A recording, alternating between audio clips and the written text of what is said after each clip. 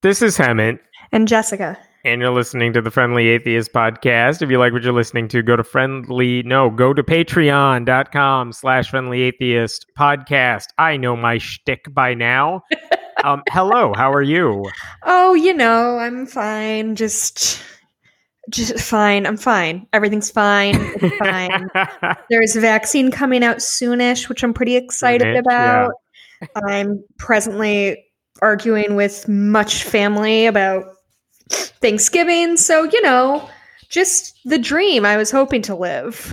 Yeah. It was a nice dream while it lasted, but you didn't make it. So it was nice knowing you. I will be co-hosting alone from now on. It's going to be much less funny. I wanted to start with something lighthearted before we get to all the serious stuff. And by lighthearted, I mean dumb, but in a way that was dumb back like 5 years ago when the world wasn't on fire still. So the Creation Museum, Answers in Genesis people, that ministry, they do a show kind of like ours where they talk about current events, except theirs is ostensibly a pro-creationism show, except they never talk about creationism because there's nothing to talk about because it never updates. Creationism isn't something that you can continuously discuss because it's really just it never comes up in the news unless it's them. Sure. And so, but they're still doing it. And so this week, here's a highlight of what they do. They had 3 of their co-hosts for Answers News discussing all the hottest news in town. And I'm going to quote you what one of their doctors on staff, like a PhD, has. She is the education content administrator for Answers in Genesis, Jennifer Rivera. Here's what she said. She got out a skull, a human skull, and a skull of, I think, an ape. And she was trying to explain the way God designed them to be different. That was what she was going for, because obviously there's no evolution that links these two up. And she points to the human skull and says, I'm quoting now, "We can also look at the nasal bone right here. God designed humans very specifically with this nasal bone because he knew, because of sin, we'd be wearing glasses and contacts."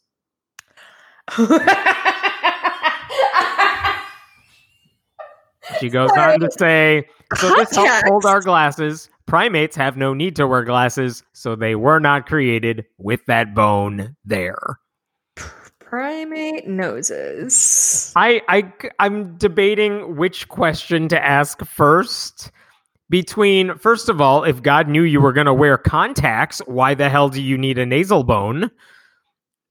The contacts thing is really throwing me for a loop. Also, I just Googled primate noses, and some of these boys have some schnozzes on them. Yeah, it's not that they don't have the same bones or no noses whatsoever or anything.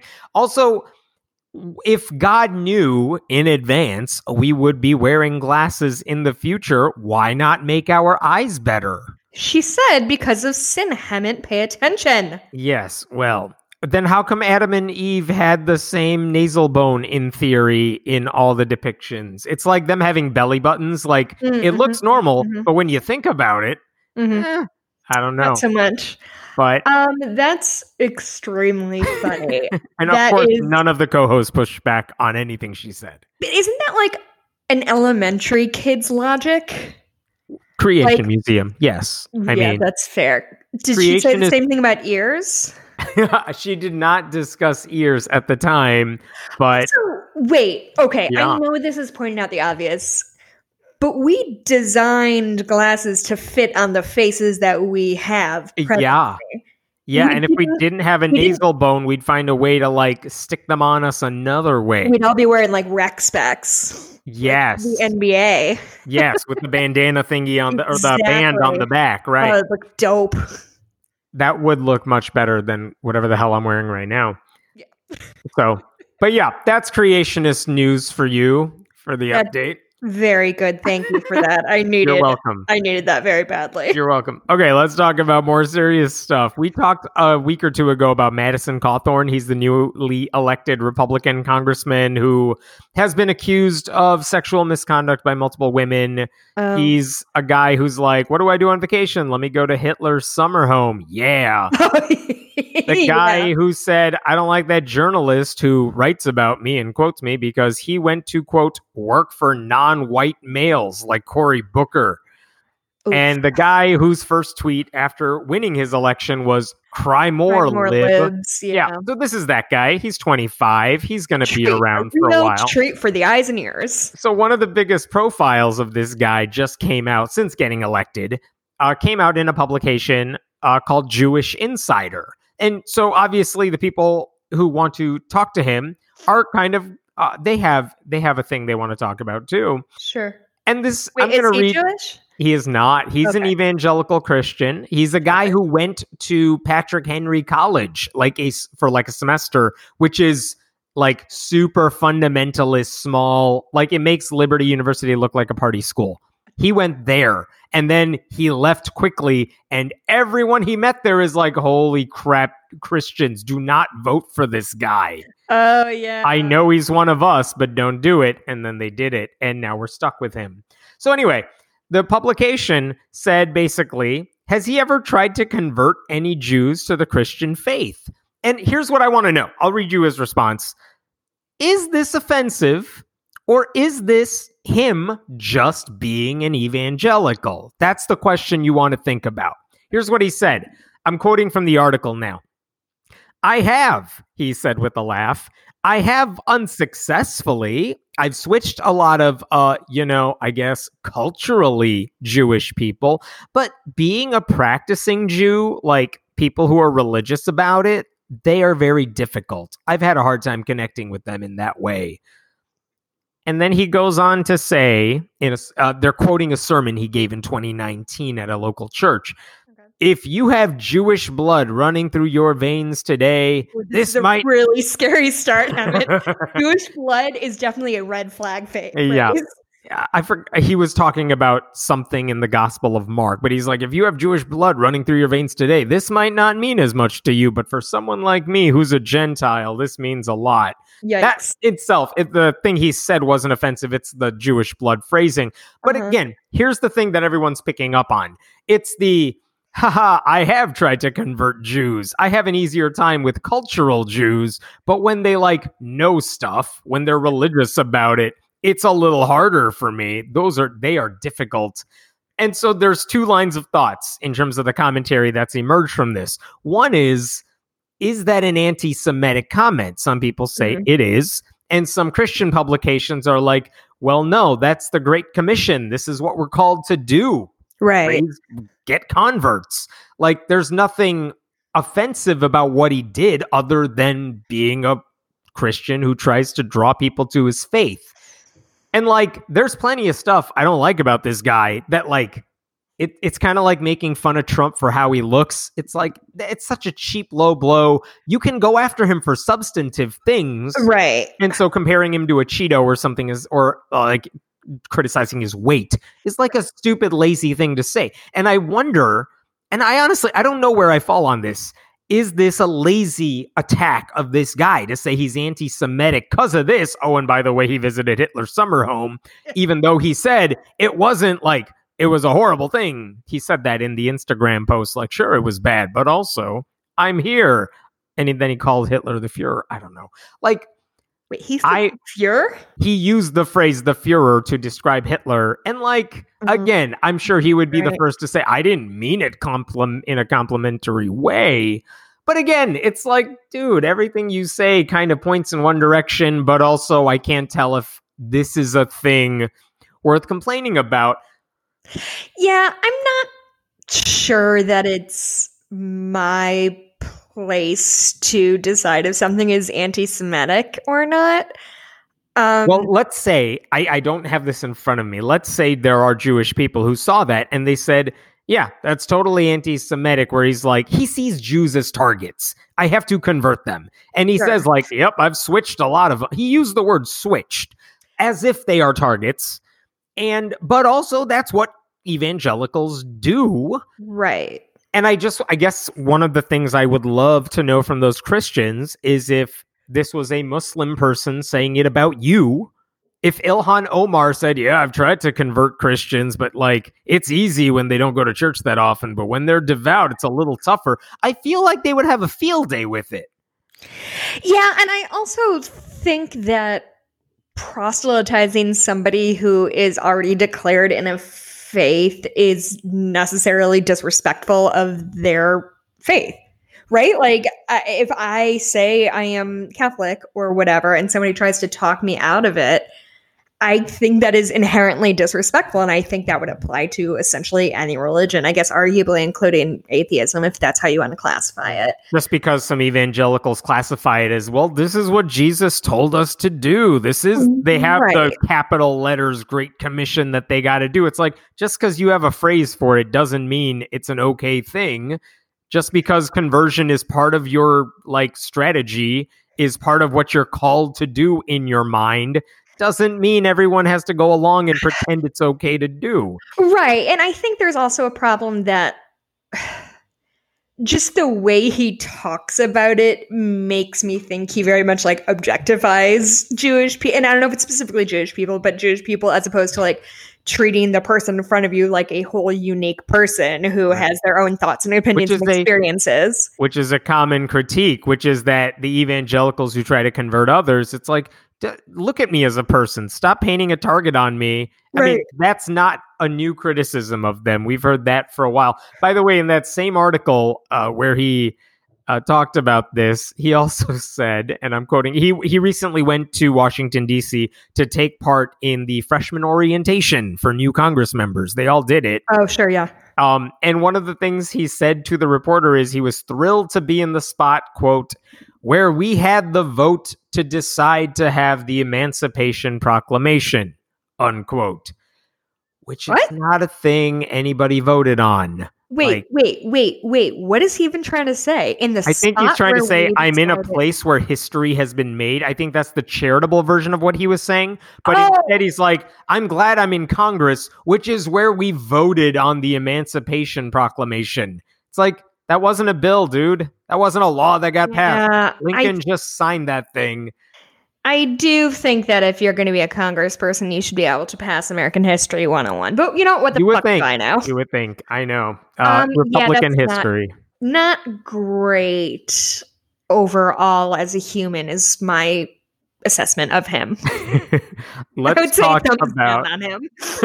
Oh, this is good. I feel like you'll return to that thinking many times in the next 2 years. Oh, good. So there's a company called PRRI. They do research. They do surveys. They're fine. Public Radio International? No, it's not. That's a different one. Public Religion Research Institute. Very different, huh? Very different. So they put out a survey this week. They took a survey. What they did is they wanted to know what like Fox News does to your brain. And here's what they found. Like, we know, like, if I say, is there discrimination against Black people? And I said, let's weigh the amount, like, compared to all Americans. What percent of all Americans would you say believe Black people are discriminated against in our country? Give me a number. What percent of all Americans think Black people are discriminated against? I want to say there's a lot of discrimination. A lot of discrimination.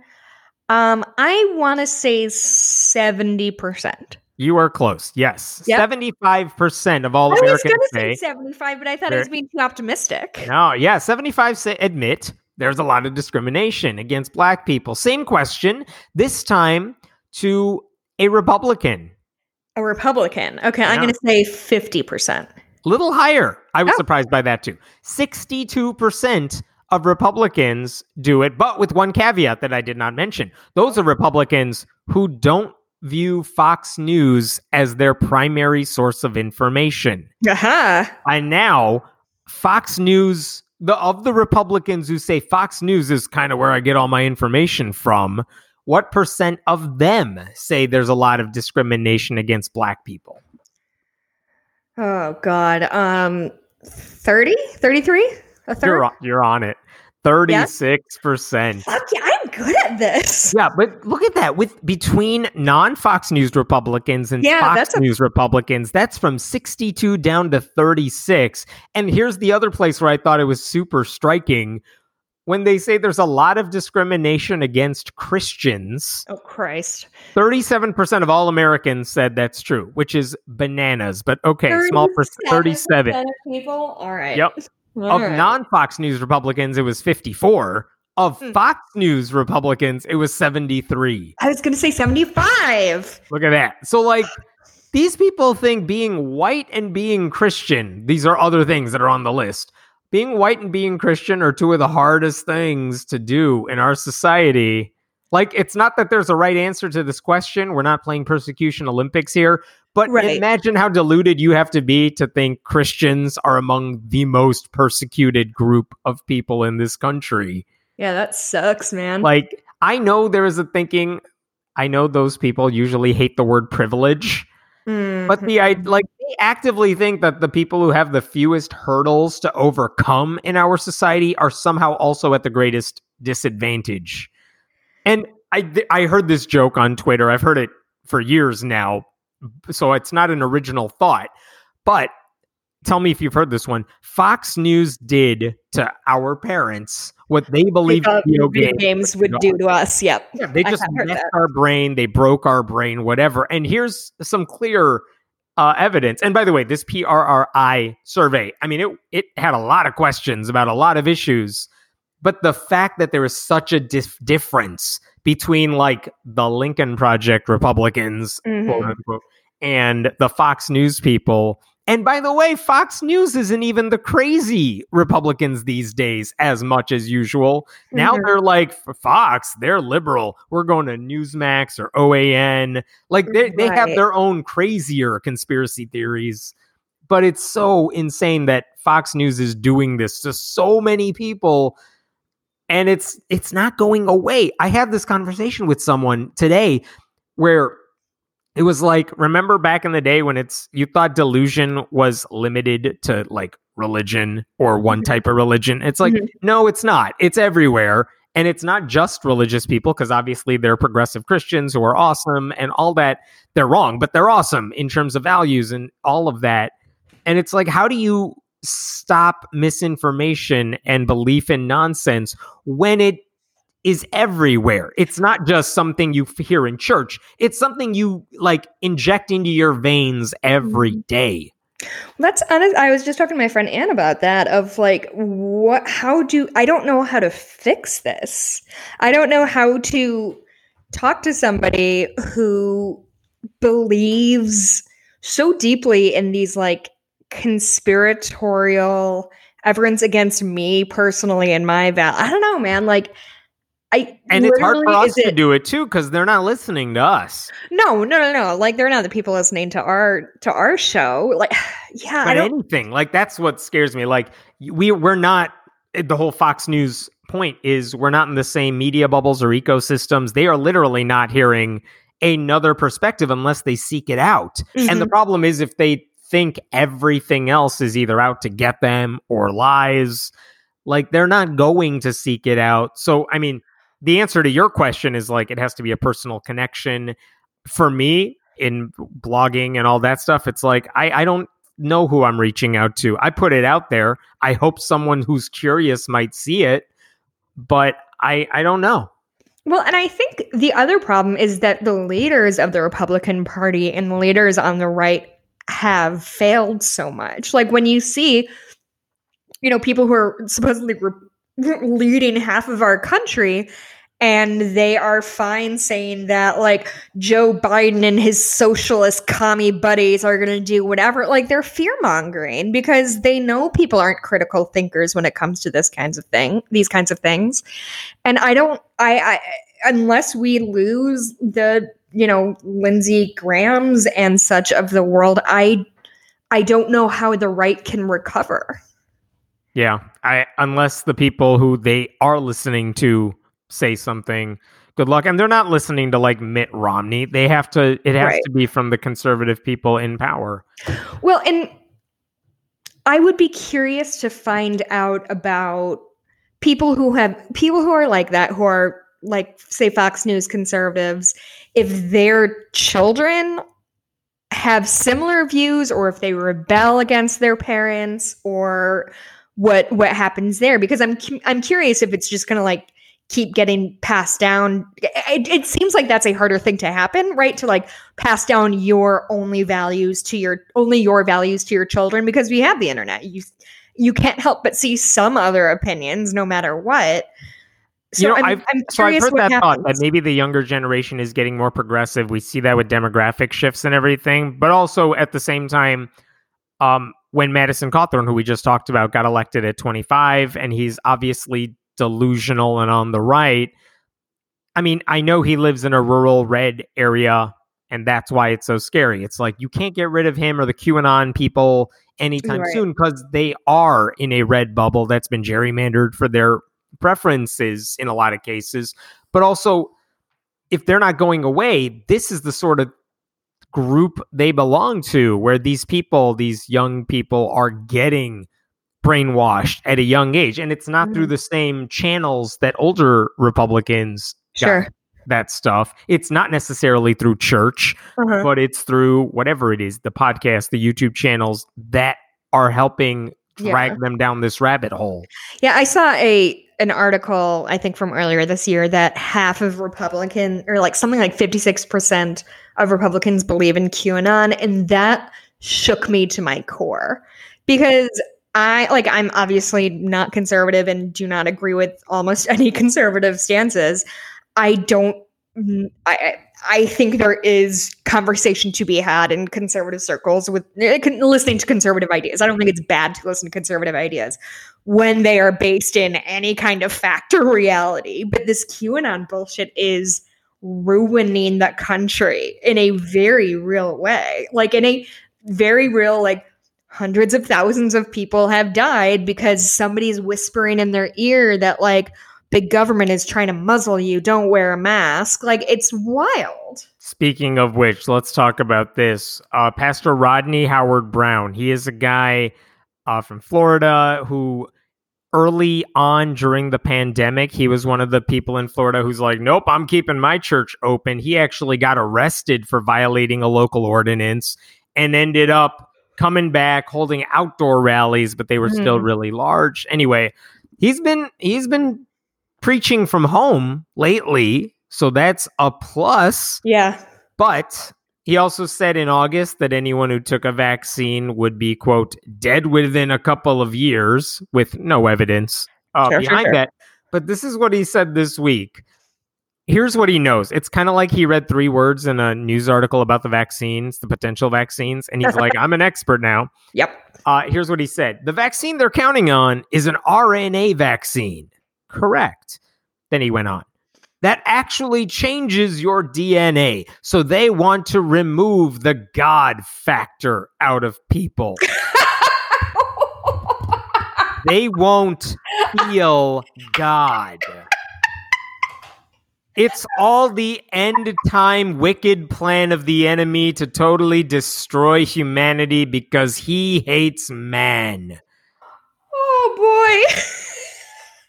Like, your DNA will not get changed because of the RNA vaccine. That's not how it works. And this guy is misinterpreting what he's read in articles about how the vaccine would work. And also, there's no like one God gene that you could turn on or off that like this vaccine somehow, I guess it's going to skip over COVID and go straight to God. I don't know what he thinks happens biologically here.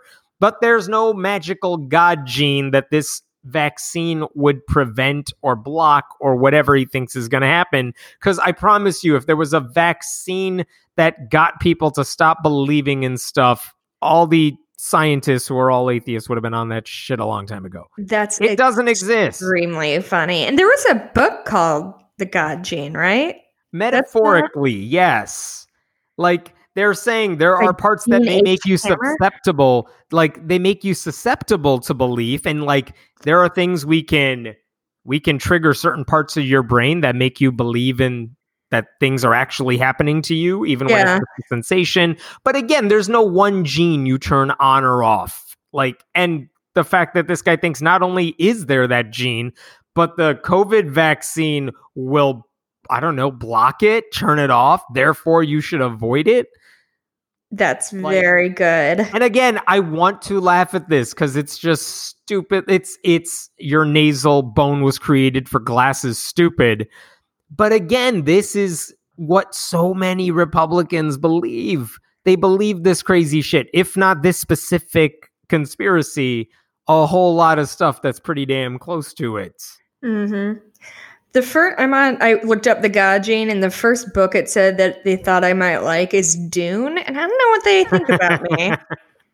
What I'm does a dork, that say? but I'm not in Dune universe dork. I'm just kidding. I don't know anything about Dune. I know it's like a door stopper book. Anyway. Oh man, I'm gonna send you all the angry mails. No, it's fine. I know people are like super into Dune. I don't care.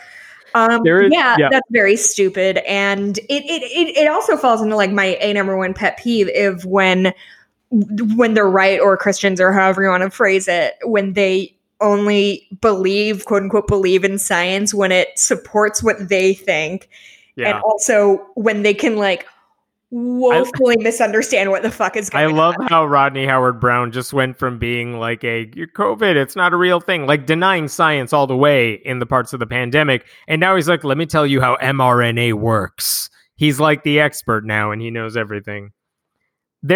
Let's talk about this article that was in The Atlantic. I like Emma Green, the reporter who did it. I have no problem with the article itself, but here's the premise of it. There is a pastor, Andy Stanley. He runs a mega church in Atlanta, huge campus. And one of the things he did this year is he said, you know what? We're closing down our church, all the satellite campuses. We are closing them down. We're going to go online. They're doing everything you hope a church would do. Mm-hmm. And he also went further and said, and he said this early in the pandemic, we are not going to open these churches back until 2021. Good. And we'll see what the science is saying, and we'll figure it out from there. So good on him. Like I don't think he deserves necessarily praise or anything. Like that's what you should do. Good. Mm-hmm. Like you did the minimum. That is important. But okay, that's different from a lot of megachurch preachers these days. So good on him, I guess. Here's the other thing you need to know about him. For the past few years, he's been one of the prominent white evangelical pastors who stayed away from Trump. He's not a guy who would go to the White House and be in those photo ops. He's not a guy who praised Trump for all the stuff you're like, why the hell is anyone praising this stuff? Mm-hmm. But more or less, even when his buddies are like texting selfies from Trump Tower, according to the article, like he didn't join in. But, and this is what the article gets at, he also hasn't been part of like the evangelical resistance with the preachers and pastors who have been like, if this is what Trump is doing with my religion, and if this is what white evangelicals who are close to him are doing with my religion, we need to push back. How dare you use my religion for your awful Republican policy choices? Okay. And Andy Stanley didn't take part in that either. He very much was on the sidelines for the past several years. So the question is that the article was framed in a way to say, all these other white evangelical preachers were on the Trump train for the past 4 years, and now Trump lost. Is he worried that his job is as a Christian leader, is going to be harder because he has to try to convince people that the gospel message is separate and distinct and maybe different from Trumpism? That's what the gist of this article was. Mm-hmm. And here's what he kind of said about it. Has that group of evangelical leaders hurt the church's ability to reach people outside the church? Absolutely, he said. But he's not overly worried. A year or two from now, he said, all that goes away. New leaders will rise up. The Trump era of evangelical history will fade. And this will just be, for a lot of people, a bad dream. So that's what he said in the article. I don't even I disagree with him, but okay, I don't have that much of a problem with kind of what he's trying to say. Mm-hmm. But here's what I don't get. I don't think we need to treat that guy as any sort of hero.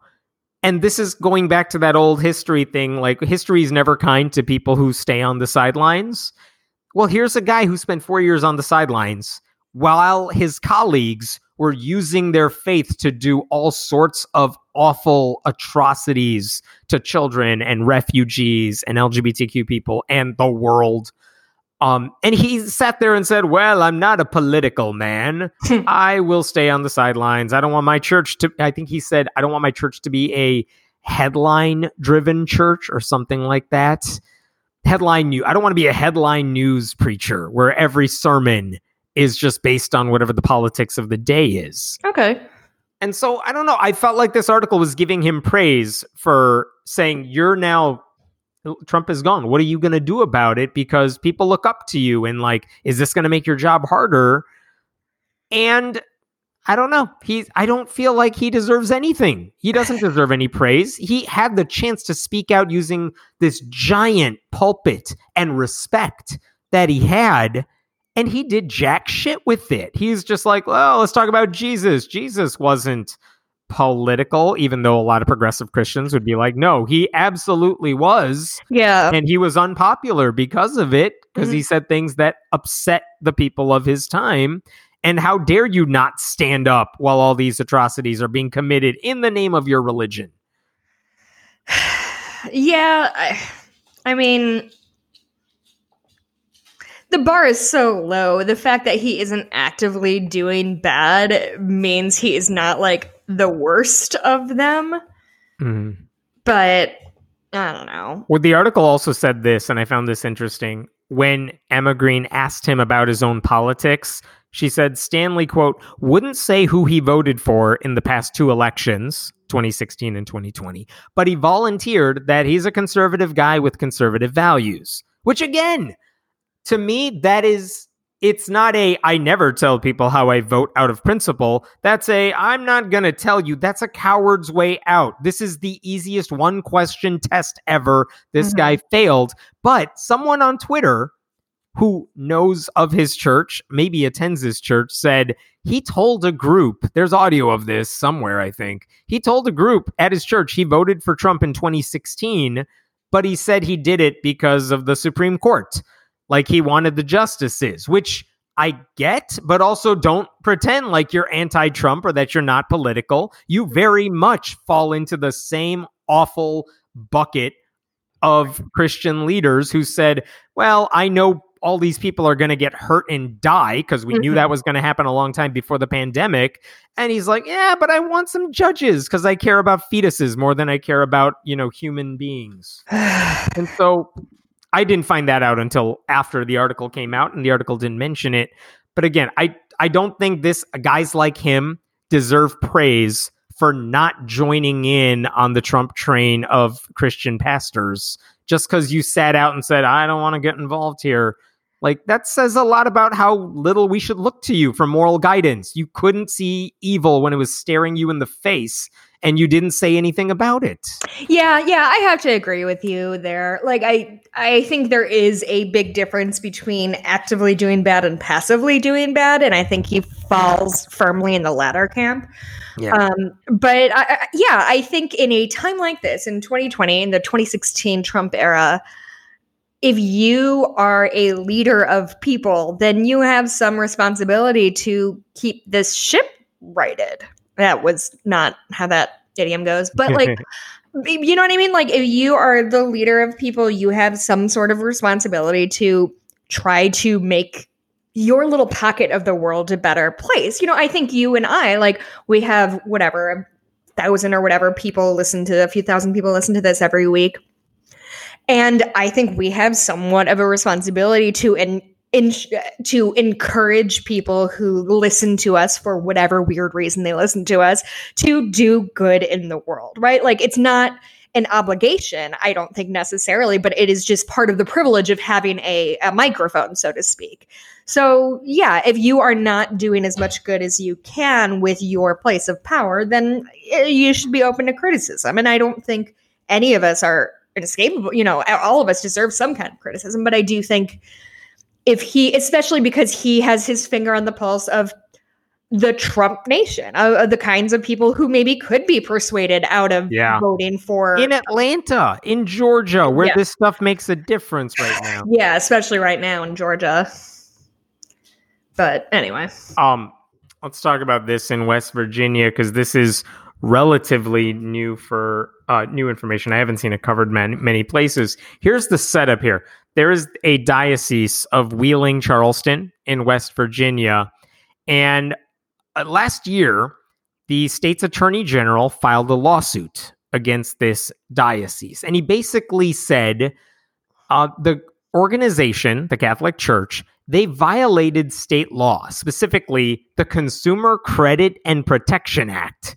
Okay. And what that law says is basically you can't lie to customers. You can't sell them a product without telling people the problems. That's what it does. It protects consumers. Sure. And the lawsuit basically said when you ran Catholic schools or summer camps or whatever they were, you led people to believe that employees were subject to background checks so that we could know they have a clean record.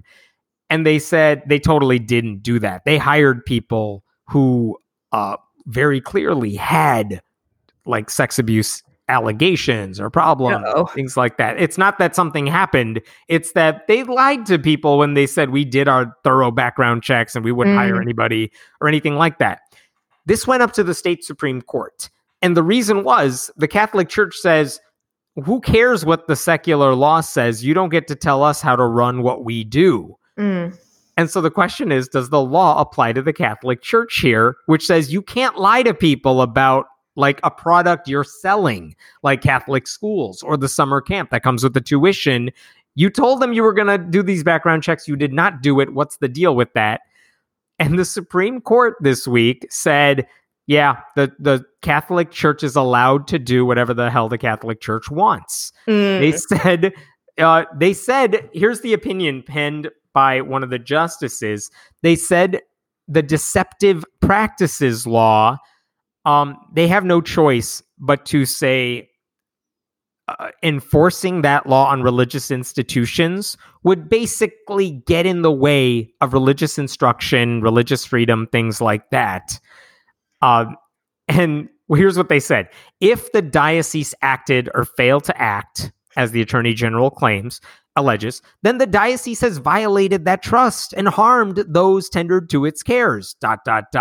But our sympathy cannot rewrite the law, and we cannot ignore the existence and import of the parochial schools legislation. In English, they're saying, look, if they screwed up, if they purposely lied to their customers as the Catholic Church, that's horrible. What do you want us to do about it? We can't push the law on them because it's a private religious institution.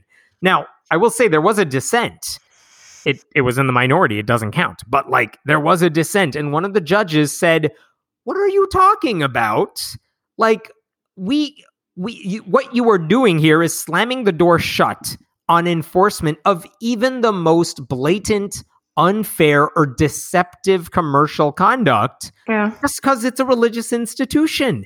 This has nothing to do with getting in the way of their religious practice, which we might have a problem with. We don't want the state interfering with what the church does. But this is saying you can't lie to your customers about a product. We should be able to use that law to stop them. And she said, this is the dissenting judge, this case has absolutely nothing to do with the free exercise or expression of religious thought and nothing to do with regulating religious institutions in the sense of excessive state entanglement. What is at issue is alleged false promises and deceptive advertising. Basically saying we should be able to stop you from lying to customers, at least when you're selling a product and asking people to give you money for it. Like not, the whole Catholic Church is a lie, so we should be able to stop them. No, this is you're selling something and you're lying to people as you're doing it. Walgreens can't get away with that. CVS can't do that, but the Catholic Church in West Virginia now can. And that's a scary thought. The diocese spokesperson said, we affirm our full commitment to transparency, ... Who cares? Yeah, I don't... I think the most frustrating thing about this is not just that, like, whether or not the law has jurisdiction over private religions, which of course I would argue it does, and I think we've seen quite a few times like cults getting brought in, and they say, oh, it's our religion that we marry 13-year-old girls to grown men, and the government is generally like, yeah, that's super not cool. I think that one of the big problems is like, it's not like the Catholic Church is trying to say like, hey, we want to tell people that the wafer literally turns into the body of Christ. We can't prove that, but this is like what our religion teaches us. It's not that. It's not small things. It is putting children in imminent danger because they don't want to play by the same rules as the rest of us. This isn't a harmless white lie. This is one that if I'm sending my kid to a school, I would like to be assured that if the principal or whomever tells me, yeah, all of these teachers are fine, they're certified, they definitely have not like molested children in the past, so you're good to trust us with your human children, that is quite a different thing than like, can I let my 12-year-old drink wine? I don't know. Like it's just the fact that we're having a conversation about something this big is what is frustrating to me. Do you want a happier? No, not a happier. Do you want a regular story that's not dumpster fire related? Great. It involves Abby Johnson, who is the anti-abortion activist who was depicted in a Pure Flix movie and spoke at the RNC this summer and said her husband, she said in a separate tweet, in her ideal world, the husband would get the final say in how a household casts a ballot because, you know, pesky women shouldn't be allowed to vote. Yeah. Let the husband do it for them. But basically, here's what she tweeted. I'm going to just read it. This is what she tweeted a week ago as we approached 250,000 people dead from COVID. It's time for every church in America to defy lockdown, quarantine, and any other orders related to this virus. People need to be in church. They need to fellowship with other believers. They need hope. They need Jesus. Stop cowering to the government. Stand up and fight. That's what the supposedly pro-life person... Fuck these people. Honestly, fuck these people. I feel like that's all I have been thinking about for the last several months, especially with the holidays approaching, is like, you can't make the smallest... I mean, yes, it's not necessarily a small sacrifice all the time, but you can't do something as simple as forego going to church once a week in person. You can still worship. You can still video chat with people. You can still pray. You can still study your Bible. You can do whatever you want. Just please don't gather in a building with no ventilation because you're going to kill people. Like, for some reason, people's unwillingness to like sacrifice, it genuinely makes me think back to like when I read, and granted, I read a lot of fiction books about like World War II era of everybody was on board and everyone was growing victory gardens and giving up, you know, nylon and silk and things like that because we have to support our boys in blue. Or that's not it. Boys in blue is the cops. Yeah. Anyway, our boys abroad who are fighting the Nazis. Everybody was willing to get on board with this and make their sacrifices and do their piece and knit their little blankets. I'm obviously only thinking of an American Girl doll book that I read when I was a kid. But everybody was part of it. It was this big American thing. And now we're saying like, hey, so many people have died and there are so many people still to die. And the most frustrating thing to me for this past week, the most frustrating thing has been, hey, we have a vaccine right around the fucking corner. Like, we are going to see this vaccine soon. There is a light at the end of the tunnel. Anybody who dies between now and when we get the vaccine is a fucking criminal crime. Because it's not like, hey, can you stay home for the rest of the foreseeable future? Which is kind of how we've all been living, right? Like, we've all been kind of living in this is our life now, and how sustainable is this, and how can I make it better? But right now we're like, all right, dog, like if you can hold out until February or March, we'll get the vaccine, we can go back to normal, and we can have our lives back. Unfortunately, people think that their wants are more important than the health and lives of not only just strangers around the country, but their friends and family, those people who they're putting at risk. And for some reason, can you please explain to me why it's all the boomers who are like anti-mask and anti-staying home? Y'all are old people now. You have to get on board with that. You are an at-risk group. Stay the fuck at home. Fucking boomer, Here. man. Evergreen comment. Evergreen. Yeah. Evergreen comment, correct. There is a George Carlin joke. I know we might have said this before, but there's an old classic George Carlin joke that basically says of the anti-abortion crowd, if you're preborn, you're fine. If you're preschool, you're fucked. Yeah. And like, it's supposed to be a joke that exaggerates their beliefs. And yeah. And people like Abby Johnson, it's like, nope, that's totally true. You will do anything for a fetus, but the second people are born, you're like, you guys all need to die because I want Thanksgiving dinner or whatever. Get a job, you fucking toddler. Freeloading asshole. Like, they just don't care about human life. They will oppose, obviously, healthcare accessibility for people. They want more weapons everywhere. It really is hypocrisy, and I think people need to just keep pointing that out to anyone who suggests these people have any moral qualifications or anything. They're not. Yeah. Totally different story for a second. Melissa McCarthy, the actress, Yay. she has a new movie coming out called Superintelligence. Whatever. I think it's coming out through HBO Max.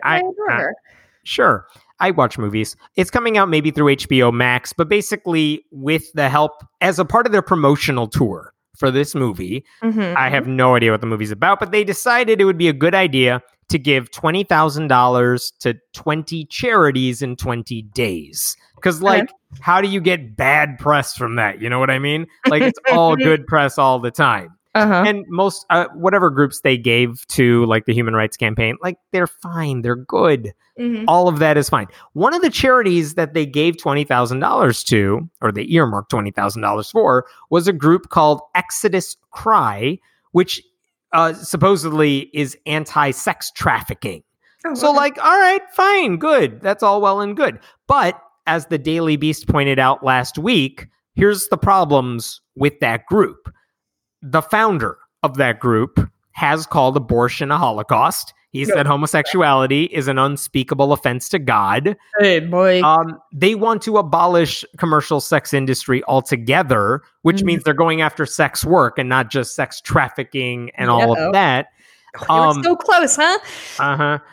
In 2018, when they filed their public tax returns as a nonprofit, they said their goal was to abolish sex work entirely, which again hurts consensual people, people doing it consensually and who are not trafficked. Sex work is work. Yeah. And so, and also, by the way, the nonprofit emerges, it's a project of a far-right conservative church, which is called the International House of Prayer. Yes, it's called IHOP. But basically, their founder... Wait, stop everything. You can't that's not even the point of this, but yes, it's IHOP.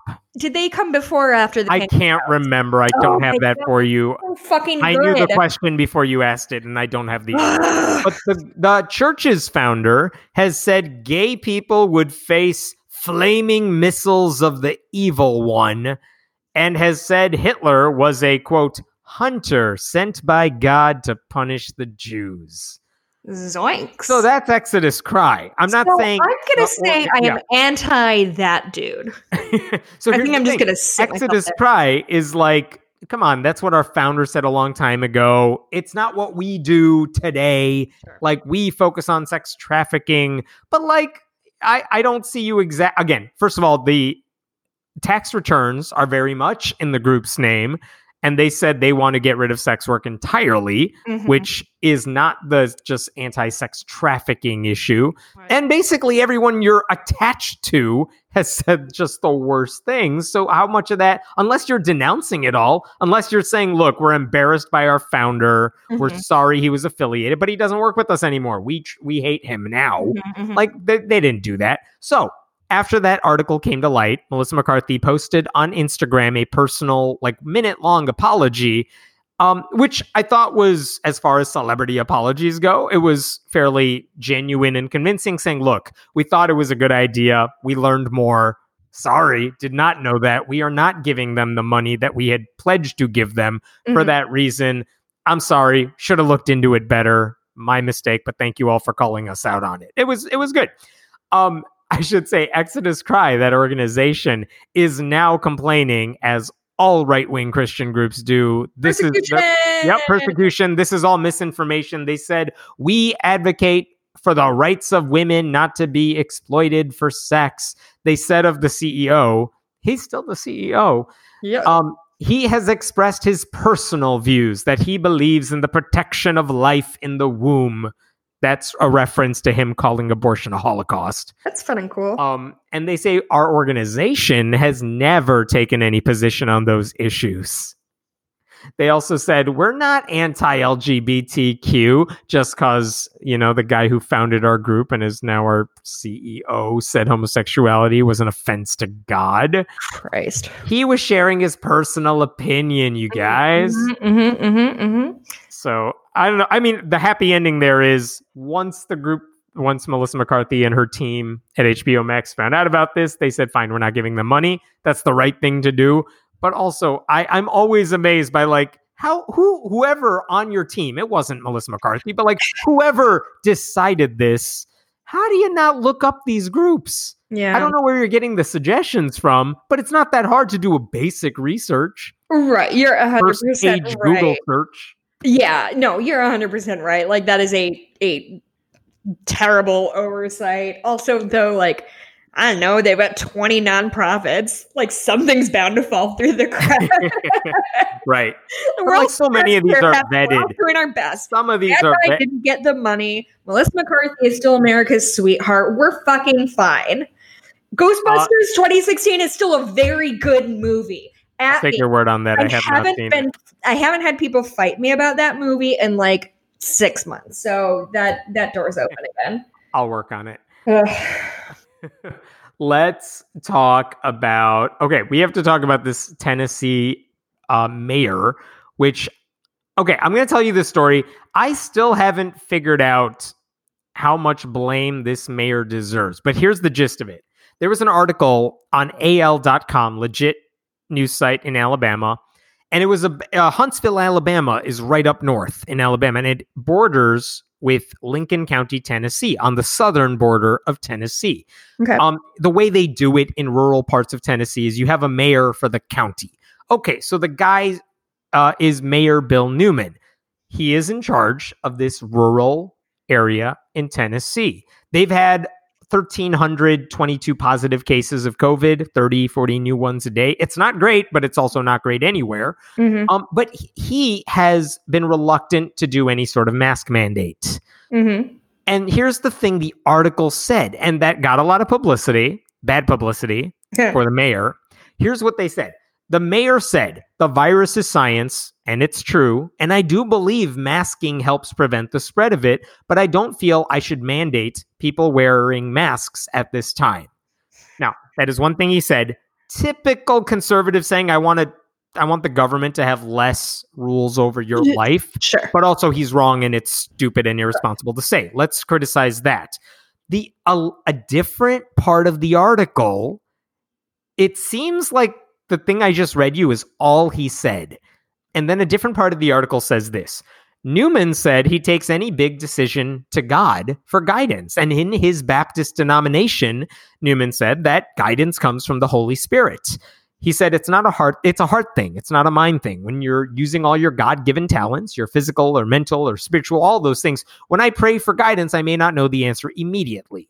Okay. And here's the thing. The headlines everywhere basically said Tennessee mayor won't require COVID masks until Holy Spirit says so. Brother. And I'm debating how much of that is fair, because he did not say, I would do the mask mandate if God told me. It's kind of like he just said, I don't think I want the government telling you what to do, which is a problem, but it's a different problem. Mm-hmm. And later on, he's like, oh yeah, I'm religious. I talk to God. I take guidance from God, which is something Biden says. It's not a weird thing for a religious person to say. And whoever the reporter was, I'm not here to trash the reporter necessarily, but they linked those two together. And I have not yet figured out if that's a fair linkage. And I sent an email to this mayor specifically. I have not heard back. But I don't know. I just want to point that out because I saw a lot of headlines. I saw a lot of Reddit upvotes for articles about this guy saying he said this. And I don't know how true it is, but I just want to put that out there. So I want to be mad at him for the right reasons. And I think people are mad at him for the wrong ones. Can I go on a tangent that is similar to has a similar subject? It's about a New York Times opinion article. Yeah. I am scrolling up so I can find it. It obviously came to me through a Jew chat through my friend Anne, which is where I get all my best news. So it says New York Times opinion and it came out today, the 20th, as we record this. And it is by Farhad Manju. And he said, I traced my COVID-19 bubble and it's enormous. And so what essentially it came on the heels of, I think it's yesterday or 2 days ago, that the CDC said, please don't travel for the holidays. It's a terrible fucking idea, which I think most of us know. So this guy actually went through and he has like a really cool infographic up of, this is what my bubble is. My bubble is my wife and my 2 kids. Well, also my son is in a learning pod. My daughter is in a gymnastics class. So he just basically like follows, connects the dots and realizes that his bubble is really more than 100 people, right? Does that make sense? When you talk to where your kids go to daycare, where they go to school, it's everyone they're in contact with. It's where is anyone in your immediate family communicating or around other people? And he's like, well, if you go to my kids who go to daycare, it's everyone at their daycare and everywhere where they go. So that extended web means, I think the thing you pointed out, it's kind of like you're having Thanksgiving dinner with 100 people already. Right. And so everyone needs to be aware that our bubbles are already maybe much bigger than we think they are. Right. So and he didn't even take into account going to the grocery store or things like that. He only these are long-term you're close by for close range. But then I think he said, but I'm going to Thanksgiving dinner anyway, right? Thank you. So he said, basically, we're not seeing someone who's dying from cancer. I just want to see my parents. The CDC says the safest way to spend Thanksgiving is to stay home. After discovering how huge my bubble is, shouldn't I just go with that advice? But I can't do it. Even after I mapped my bubble, the question of whether or not to go still feels in the end like a gut call. Ruled more by emotion than empirical data. So after thinking long and hard about this and after extended conversations with my eager parents, my wife and I decided we would travel for Thanksgiving. This might come as a surprise given what I found mapping my bubble, but the exercise prompted us to add several important safety measures. So he's pulling his kids out of his learning pod for a week. LOL. Okay. They're looking into getting tested before they go. Okay. The 4 of us will get in the car. Sounds like he's saying we're taking every precaution we can, but we are going to be with our family, extended family, for Thanksgiving. He says they're going to meet his parents in their backyard. I can't promise they won't hug our children, but Right. He's getting a lot of shit for it online. Yes, is my understanding. And I think this kind of sort of melds into the thing that you said of I understand that we all make decisions with our emotions. We make decisions with our guts. No matter how scientifically minded or empirical any of us are, you make certain opinions just based on emotion. It's inevitable and it's not necessarily even a bad thing. However, this isn't about this guy's decision and how it's going to affect himself or even himself and his wife and children. This is every person in this fucking country is doing exactly what this guy is doing, and probably about half of them are gonna make the same decision he makes. The CDC has said that it's spreading now more and more because of small family gatherings like this.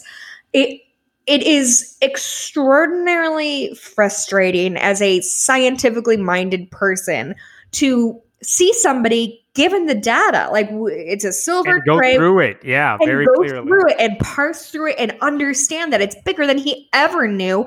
And I'm not sure if I don't remember if he said specifically what I said, I'm not taking into account going to the gas station or whatever. Right. But what do you do when people who understand the problem are still making the same decisions as the people who willingly refuse to accept the problem. Yeah, and it's fucking Thanksgiving. Like, you know what? When I was little, Hammond, I got sick over Christmas. I had to stay home with my mom and I couldn't go to my aunt's house for Christmas. And I cried and I was upset and I was so mad at my mom for not letting me go. One, I was fucking 7. 2, I got the fuck over it. Right. This is 1 year. I understand this sucks. It sucks for everybody. Get on fucking Skype and hang out with people all day. I don't care. Like, stay the fuck at home, please. Please. I think the thing that bothered me most about that article is when I know he's taking precautions, he explains his precautions that he's taken with his family and lays out, like we said, he lays it all out. He's going anyway. What worries me is that might provide justification for other people to do the same thing. And they won't take that many the precautions. They won't necessarily have access to the same precautions, and they're going to do it too. It's like, well, this guy kind of did it. We'll try to be safe and we'll do it. And also, and I don't remember where this guy lives, but also, like, I have done that at my parents' house. I'm not proud of it, but like over the summer, we went over there and we were planning on staying outside and it was like raining or what the fuck ever. And so we all went inside and stayed really far away from us. But there were 4 of us and you know what I mean? Like, right. We did not make all of the perfect decisions, but also there were 4 of us. We did everything we could. And now that I have done that, I understand that, like, best laid plans, et cetera, et cetera. Like, yeah, we'll all go outside and we'll sit outside and we'll have a glass of wine together. Oh, it's 45 degrees. Oh, let's just go inside for a little while. I've had 2 glasses of wine. Oh, I'm just going to give you a quick hug goodbye. No big deal. Like, this is how it spreads. And I'm not saying I've been perfect or, you know, it's just do your best, you guys. Like, can we please do our best? This is such a scary time. And in the Midwest, especially. It is whack in the Midwest. It is pretty bad. I got one last story for you. This one's This one ends on a happy note. But in Hawaii, they, like everyone else, have switched classrooms to basically Zoom, which a lot of online education these days. And one of the programs used by a lot of public schools in the state is called Excellis Learning Accelerator. Excellis. And here's the problem with it. According to the Department of Education in Hawaii, they did a review of these curriculums because they were rolled out really quickly. If they said, like, look, everyone loves us, they're like, all right, get in there because we need to make adjustments really quickly to switch to online learning. One of the things their Department of Education found is that, and I'm quoting here, the amount of non-secular content was unacceptable. They were basically saying they have units on Jesus, his parables and teachings, the Exodus, Moses. And some of this, yes, we should teach kids the basics of Christianity because they need to be aware of what people believe and what motivates them. But it went further, they said. They said, as an example, one test question in a middle school course is, Jesus performed miracles, such as laying his hands on the sick. The possible answers are true or false. Like, what do you want them to say? Like, obviously, the answer they're intending is true. That is what the myth of Jesus is, that he performed miracles. But the answer is true because they're suggesting Christianity is true. And the point is, it is the view of this examiner that Excellis presents a curriculum that promotes Christian values and religious material in the public school. Basically saying, you're not teaching about Christianity, you are promoting Christianity. Right. But the Department of Education was made aware of this. They issued this statement. And actually, since they issued it this week, the Department of Education in Hawaii said the department ensured Excellis, quote, has removed or addressed all of the concerning content that they identified in the review. Basically, they're still using the company, but all the material that they said you can't do this, which is all the religious and proselytizing, it's gone. And American Atheists not only sent a letter warning them about this, that letter that American Atheists sent was included in the Board of Education's report. So meaning, like, we see this and they are right. American Atheist said, thankfully, our concerns did not fall on deaf ears. The Department of Education conducted an impressively thorough review to rectify the situation. That's from American Atheist. I will say the guy who founded Excellus, Dr. Roger Billings, made a video where he basically said, I'm paraphrasing here. He basically said, yeah, we made the changes, but honestly, we shouldn't have had to. It's totally legal what we were doing. But this is what you want. This is what you want from any government. You want them to put a stop to religious promotion in the public schools, especially when it's so blatant like this. So good on the people who brought it to their attention, and for Hawaii for doing the right thing there. So I will leave on that note. Good news, because last week I was like, hey, we haven't gotten any reviews on iTunes for a while. Guess what happened next? Did we get one review on iTunes? No, we got multiple. So we're set for a little bit. So I'm going to read one from Buck2323. Excellent, keeps me grounded. It always cuts. So this says excellent, keeps me grounded, period, man, ... I don't know why iTunes has this option to make a really long title and then not show it, and I have no way to see it. I found this podcast when, after 62 years on this planet, at least 58 of them as a believer, I began to identify as an atheist. Parentheses, though I'm starting to prefer reasonist. Your Patheos blog and the Godless Mom blog there helped me get through believer withdrawals, and I continue to enjoy your illuminating perspective. COVID disrupted my podcast listening regimen. Me too, Buck. COVID. Oh, yep. So I don't catch every episode, but you're definitely top of my list when I have time. That's very sweet. Many thanks for your service. P.S. I haven't fully checked, but is there a link to a video of Hammond's appearance on Jeopardy? DM me. Yeah, DM Hammond. Listen, puzzles are the only reason I've kept up with my podcasting. I just sit and do them and listen and rage. Cool. Hammond, where can we find you on the internet? I am at friendlyatheist.com. I'm at Hammond Meta on Twitter. I'm on Twitter at Blueberry, BLUEBURIE. You can always email us at friendlyatheistpodcast@gmail.com to tell us your thoughts on the Ghostbusters remake. I'll fight you if you don't like it. Rate, review, subscribe on iTunes. Tell a friend. Stay home for Thanksgiving, please. We'll talk to you next week. Bye. Bye.